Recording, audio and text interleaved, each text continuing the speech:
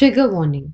The following content contains information on physical violence which some listeners may find disturbing. To seek compensation under the Victims' Compensation Scheme, the procedure is: Step 1. Filing an FIR. The survivor or someone on their behalf has to mandatorily report the acid attack crime by filing an FIR. Step 2. Sharing FIR copy to Legal Services Authority.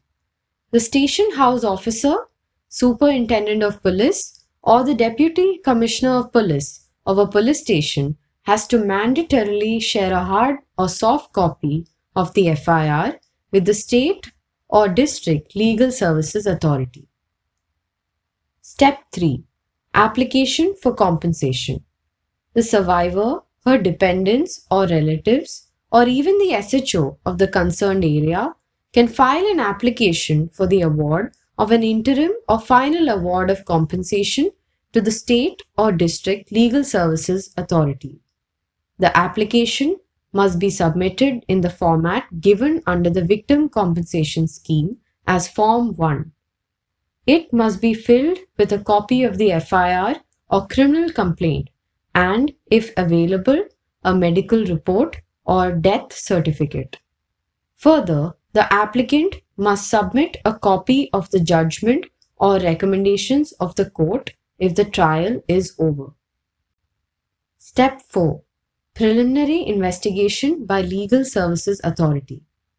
The state or district Legal Services Authority then begins the preliminary verification of the facts of the attack for granting compensation. Step 5. Getting compensation.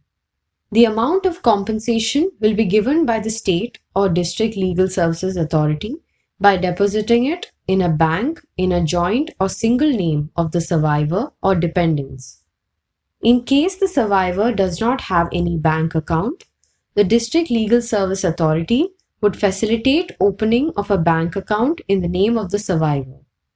In case the survivor is a minor in a child care institution, the bank account will be opened with the superintendent of the institution as a guardian. However, in case the survivor is a foreign national or a refugee, the compensation will be given through cash cards.